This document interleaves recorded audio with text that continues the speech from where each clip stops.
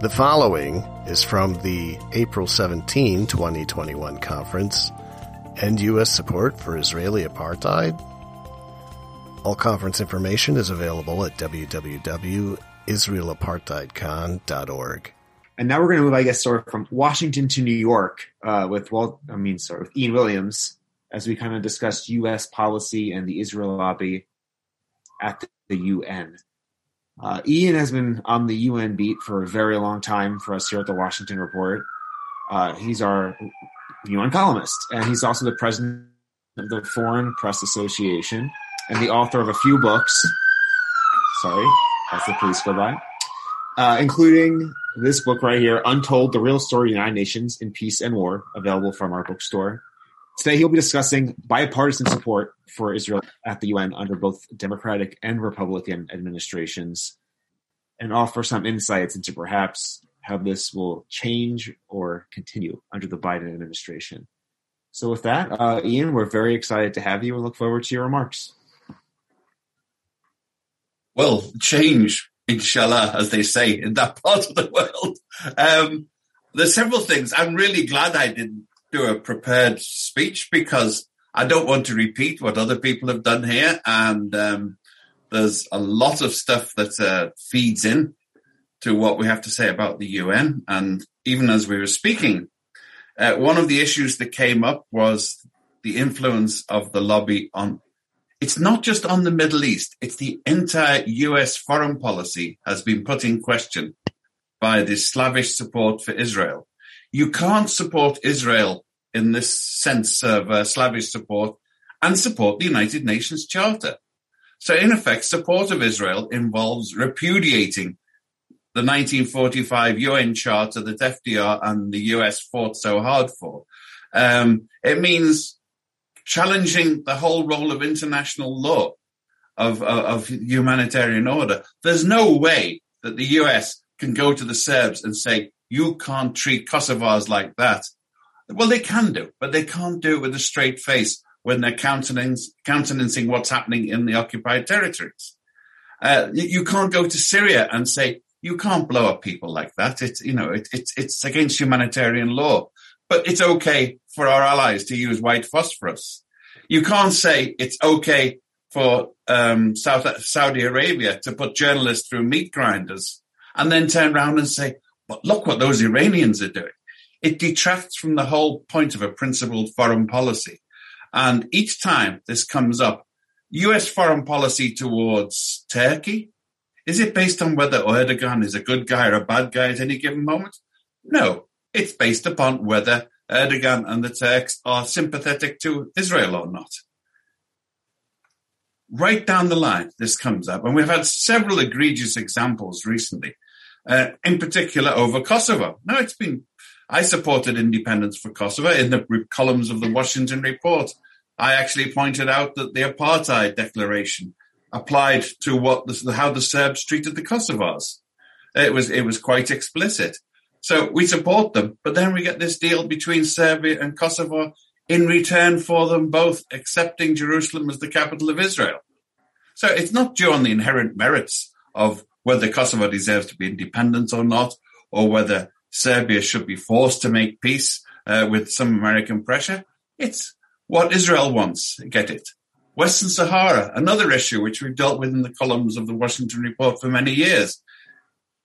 I don't know what a legal effect. I think that Trump's declaration, I don't think a tweet by a deranged exiting president really counts as remaking foreign policy or international law. But his recognition, so-called, that Morocco is the titular owner of Western Sahara has no validity in international law. I don't think the State Department echoed it. I don't think they've declared on it. And one of the tests for Biden's independence will be whether he says, no, that's not true. That's an occupied territory by UN declarations and resolutions that we, the US, have supported. Western Sahara is occupied. But because Morocco has toadied up to Israel, and we come back to the key point in our international politics from the US, is that the road to Washington goes through Israel for almost every country. how they vote at the UN in regards to Israel means that they think that they will get a sympathetic hearing and the Israel lobby behind them. So it has completely deleterious effects. Morocco, because it's been a quasi, it's opposed Israeli policies on paper and supported them, in fact, for many decades now. And it's done so because that's the way it gets support in Washington. Turkey, for many years, supported Israel because that's the way it got support in Washington. Now Turkey doesn't feel it needs support from Washington because it can get weapons from Russia, and it's giving the finger to everybody concerned on this. But it's not a good way to think out a joined-up foreign policy. And we come to South Africa, a key point. I have to confess, I started writing a book on the Israel lobby many years ago, which I wish I'd completed. Things happened, but I did a lot of research for it. And one of the things that intrigued me was how did the Congressional Black Caucus allow that Israel could be the major conduit for weapons into South Africa and for diamonds out of South Africa. So while we're calling for a boycott of South Africa, we're keeping the tap open in Israel. And I asked this question to Rabbi Arthur Herzberg at NYU just before. I said, how did you manage to keep the Congressional Black Caucus in hand? Why weren't they calling for a boycott of Israel as part of the boycott of South Africa? And he looked at me and he was very astute. He said, you're very clever. I negotiated the treaty with the Congressional Black Caucus. And the deal was that we would support them on all their domestic issues as long as they didn't raise the question of Israeli ties to apartheid. And that deal held. That deal held. It's far tighter than the NATO treaty. It held until very recently.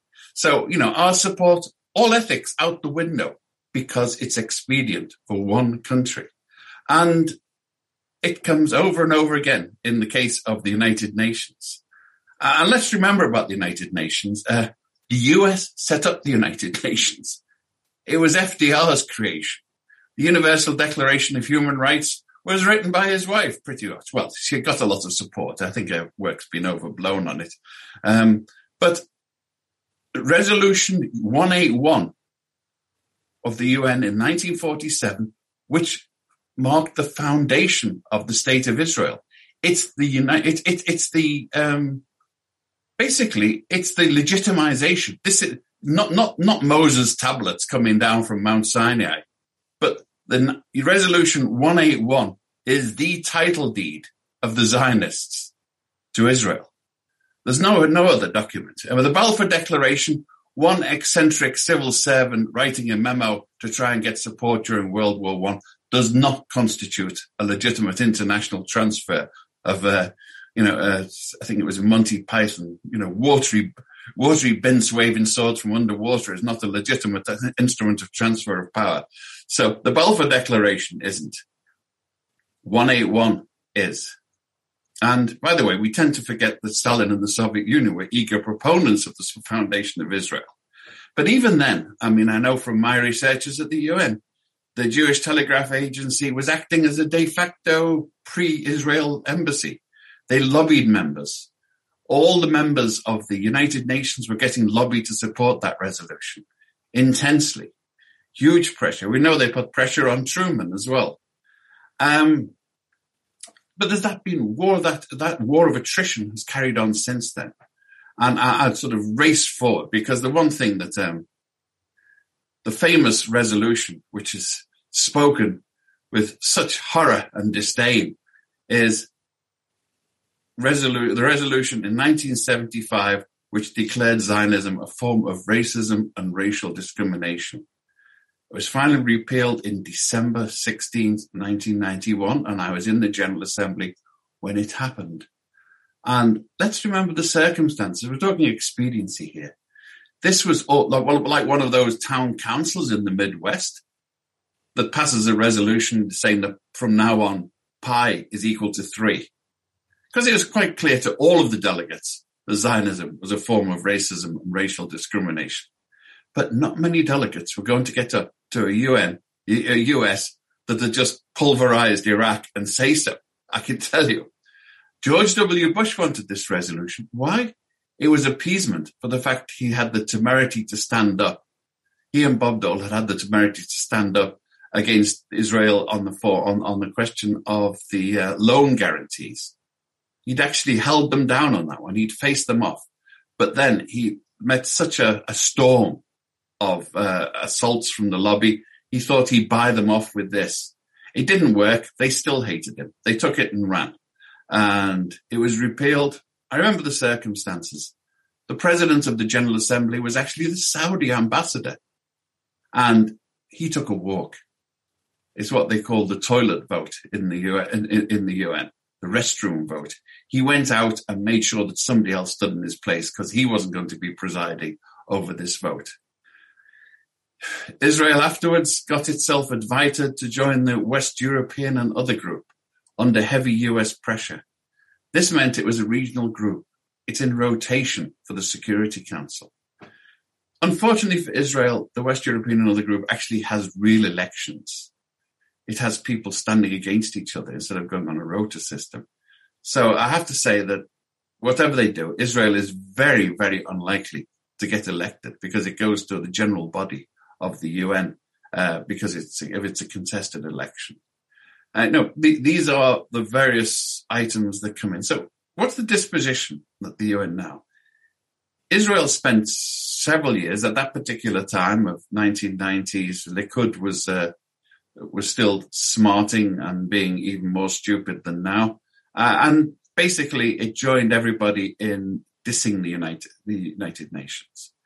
And you have to remember that this anti-UN stuff with the black helicopters, it was something that was, it's automatic that American isolationists opposed the UN.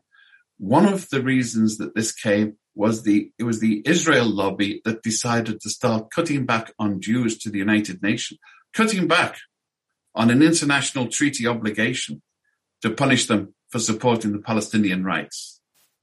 And once that gap in the dike was opened, the flood came through, and we got to the position where the UN was on the verge of being defunded by the United States, where UNRWA was defunded, where UNESCO was defunded.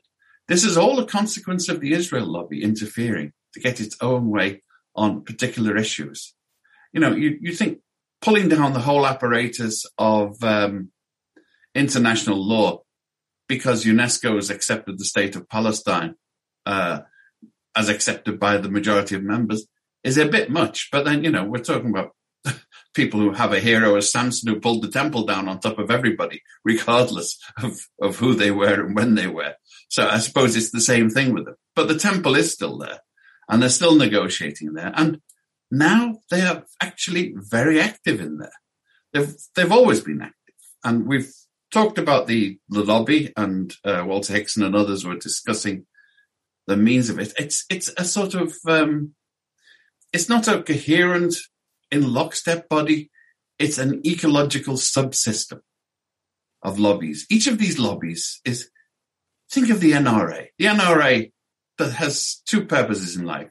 One is to provide its staff and its director with a very affluent lifestyle. And the second is to get what it wants on the Second Amendment. A lot of these lobbies are the same. They are competing. So they're competing for the votes of people who hate the United Nations. They're competing for votes of the ones who support Israel tooth and nail and will go to whatever lengths to do so. And they're there all of the time. They take their donors to the United Nations. They introduce them to the Secretary General. They introduce them to the ambassador of major powers because that's what the donors want. The donors don't just do it because they're nice people. They do it because they get pride in their community. They get medals, they get awards, they get banquets. They get told, the American Jewish Committee will give them a dinner. The Conference of Presidents of major organizations will give them an award. And they get taken to the high places of the world and shown it by the lobbyists. It's a very successful operation. And they go to the different countries. They go and bang on the doors of all the hovering nations and say, look, we're really supporting you. And these countries, often weak, fragile, will look and think, wow, major support from the US. These people control Congress. Of course we've got to. It's almost as though they've operationalized the protocols of Zion. They've persuaded these people that the protocols of Zion apply and that the Israel lobby completely controls the US Congress and the world. And if they want to get ahead, they have to do it. And it works over and over. You look at Kosovo. Kosovo got a lot of support from Muslim countries at one point in its independence and from others. They got support from Malaya, for example, in a big way. They and the Bosnians all disappeared. You want to be in with the Americans, you have to go and recognize Israel and go to change your embassy. This is the pattern. The more recently, the cleverer Israeli ambassadors have come along. Why did they come to the US? Well, for a start, they're often political rivals. The previous ambassador was someone who was a rival to Netanyahu. By being in New York, you get access to this lobby. You get access to lots and lots of contributions for your own political career back in Israel, which is what they did. And you do this by taking them to see the Secretary General. You take them to see the British ambassador. You take them to see the French ambassador. You take them all along to all of these places. And you get a double plus because they push. You're showing the British and the French that if you truckle with us, you're in trouble because we've got this huge influential sector of American society that's going to weigh against you. And they all want to be on the side of the winners in Washington. They're all being nice. We mentioned Boris Johnson before. Boris Johnson has disappeared up his own fundament, ripping up years of international law as expressed by Britain. And incidentally, Tony Blair began the process. We often forget Margaret Thatcher stood for international law in most cases. She actually voted along with the others on all the Palestinian resolutions against the United States, against Dear Ronald. She voted against it because that was the international law. It took Tony Blair under the influence of Washington to go differently, which is where it's going now. So all these things have consequences. And one of the things that we need to do is to look on how to do it. And it's a war of attrition on 1,000 fronts all the way along.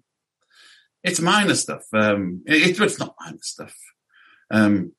You really have to look for it. I've recently raised a fuss because some of you saw in the newspapers that the oldest basket in the world found in Israel. It wasn't. It was found in the occupied territories. Why should I raise that? Where's the Palestinian lobby? What's the Palestinian mission do? Why aren't they saying, hey, that's looting. It's only a basket, but it's our basket. It's a Palestinian basket. You can't claim it as Israeli.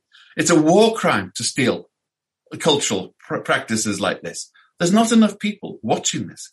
The Israelis, on the other hand, the first dereliction, and you will get a host of letters. Your editors will get a host of letters.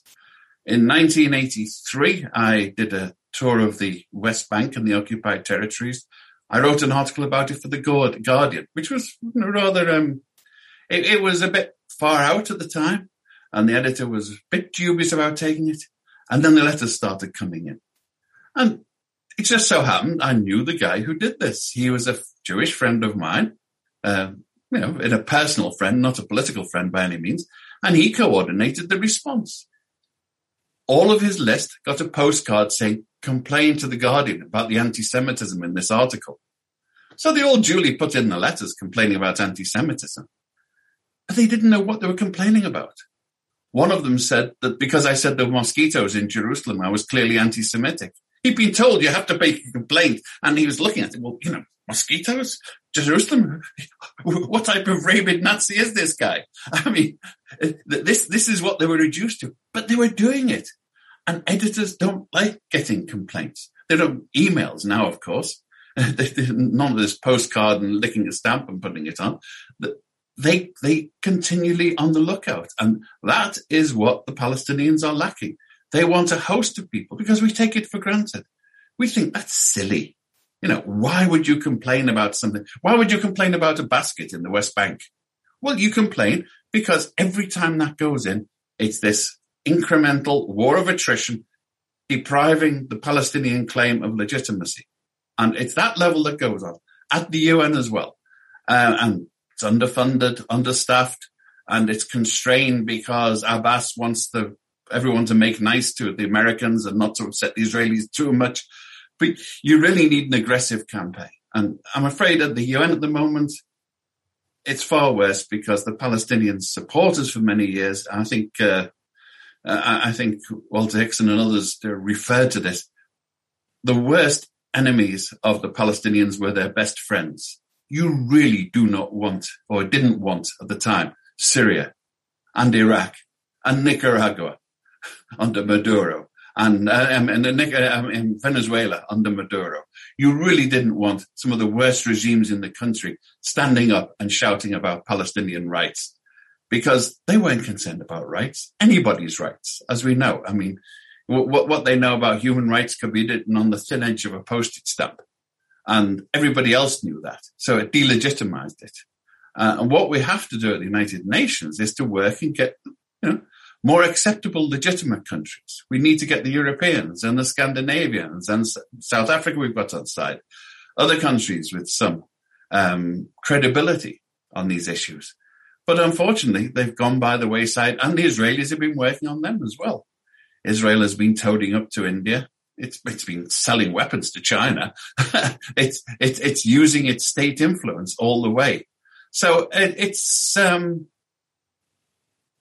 it comes to the question, why is the UN important? I noticed one of the questions that was asked there. What's the effect of the International Criminal Court? Well, the Israelis are very concerned about it. As it is at the moment, they know that every time one of their officials gets on a plane, they stand the risk of arrest when they get off at the other side under universal jurisdiction. If arrest warrant goes out under the ICC, they go there. And it's already happened. Israeli officials have landed in London and somebody tipped off, the British police came and tipped them off. If they get off the plane, there's an arrest warrant for them. So, it's a small incremental thing, but I do think it's one of the sort of unsung triumphs of the United Nations that Israeli bureaucrats and military officers have to consult their lawyers and their travel agents before they go anywhere. This is a good thing. And it's the type of harassment and delegitimization of what they're doing that has effect, the same way it did with South Africa. And I also have to say to Dugard, we did campaign about South Africa. I was expelled from university over apartheid in South Africa, so I have form on this one. And, there are quite a lot of us paid a price for supporting South Africa.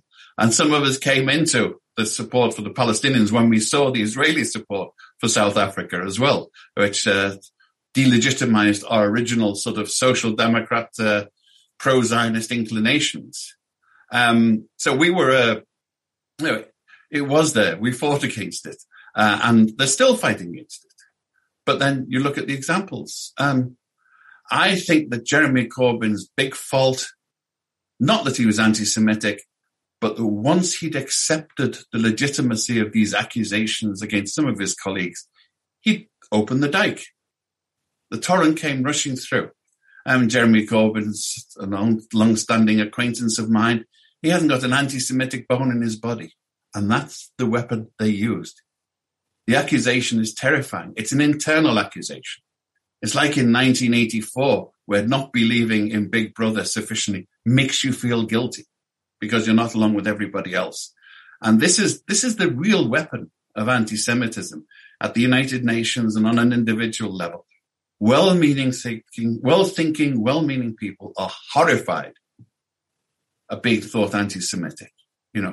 After the Holocaust, we have every right to be horrified at the thought of the accusation.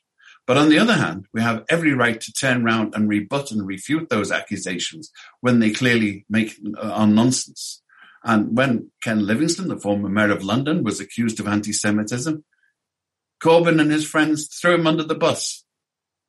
That meant that they were next. The bus was coming back for them immediately afterwards, and it came back for them.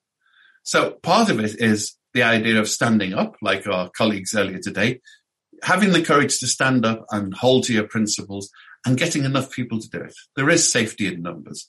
If you can get more people to do it, if more editors actually defied the lobby and did it, if they could actually get into their clubs and cabal together and say, look, this report, we should put it out. Netanyahu is a thug. We should say so and get everybody else to say so as well.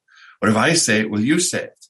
But those networks have to be built. It's difficult. And part of this conference is an attempt to point the ways to that exercise and how to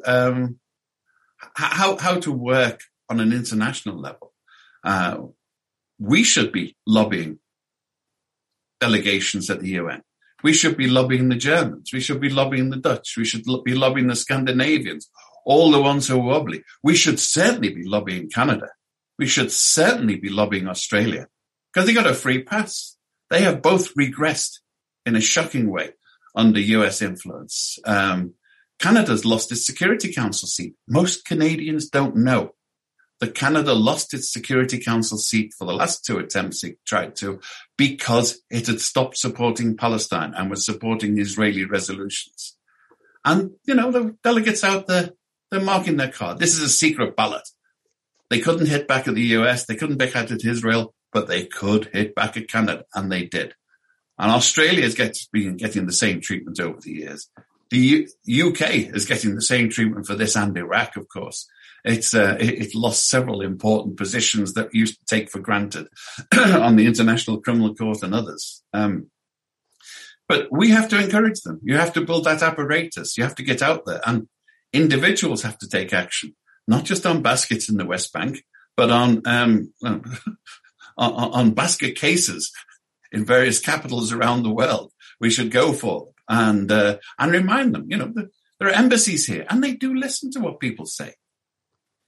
If we go lobbying to the British Embassy and say, hey, we've seen you. If you protest outside the British Embassy, if you have a picket, it has an effect.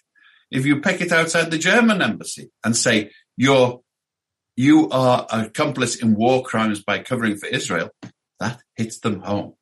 And the German press might even cover it, even though they've got their own problems. But we can't let them get away with all of this. United Nations is a flawed instrument, but it is the only instrument we've got. And as I often say, and I think I said in the book, it's like democracy. It's the worst possible, most inefficient thing in the world, but it's the only one we've got, and we have to work with it. And it's something that the Palestinians have been using in a very serious way. They have been, it was actually Yasser Arafat's nephew, Nasser al-Qidwa, who started the long litigational road against Israel, which they're terrified of. Their reaction to BDS is part of that. He pioneered resolution after resolution, which stitched up Israel legally. Our previous speakers are much better on this, but those whole series of resolutions, which were framed to say what Israel is doing, how it contravenes international law, how it contravenes international conventions, why support of Israel is contravention and a form of accomplice and conspiracy with Israel to defy international law. He's done that, but it's up to the rest of us. It's up to the rest of us now to implement it, because you have a law that's not implemented, you may as well not have it. In fact, it brings the law into disrepute as well. Just as US support for Israel, unconditional support, has continually degraded the stature of the United Nations and international law. Now, Biden, he has shown several signs that he's walked back. There's some funding restored for UNRWA. There's some of the other more outrageous resolutions which have been, of executive decisions, have been walked back. What does he need to do? He needs to say very firmly that by international law and previous US decisions, the settlements are illegal and Israeli activities there are illegal and in violation of the Geneva Conventions. Let's hear him say it. Then I'm convinced there might be a new era. Up till then, it's like a sumo wrestling match, and the Israel lobby is bigger than us and is heaving us out the dojo. So up till then, I don't think Joe Biden really cut to be a sumo wrestler, but who knows? He's surprised me with several of his decisions so far. We've got some hope. So happy to entertain questions, and I'd love to hear the contributions from our international lawyers and others who have been there and been part of this apparatus inside the United Nations of using its facilities to highlight international law and to highlight crimes against international law.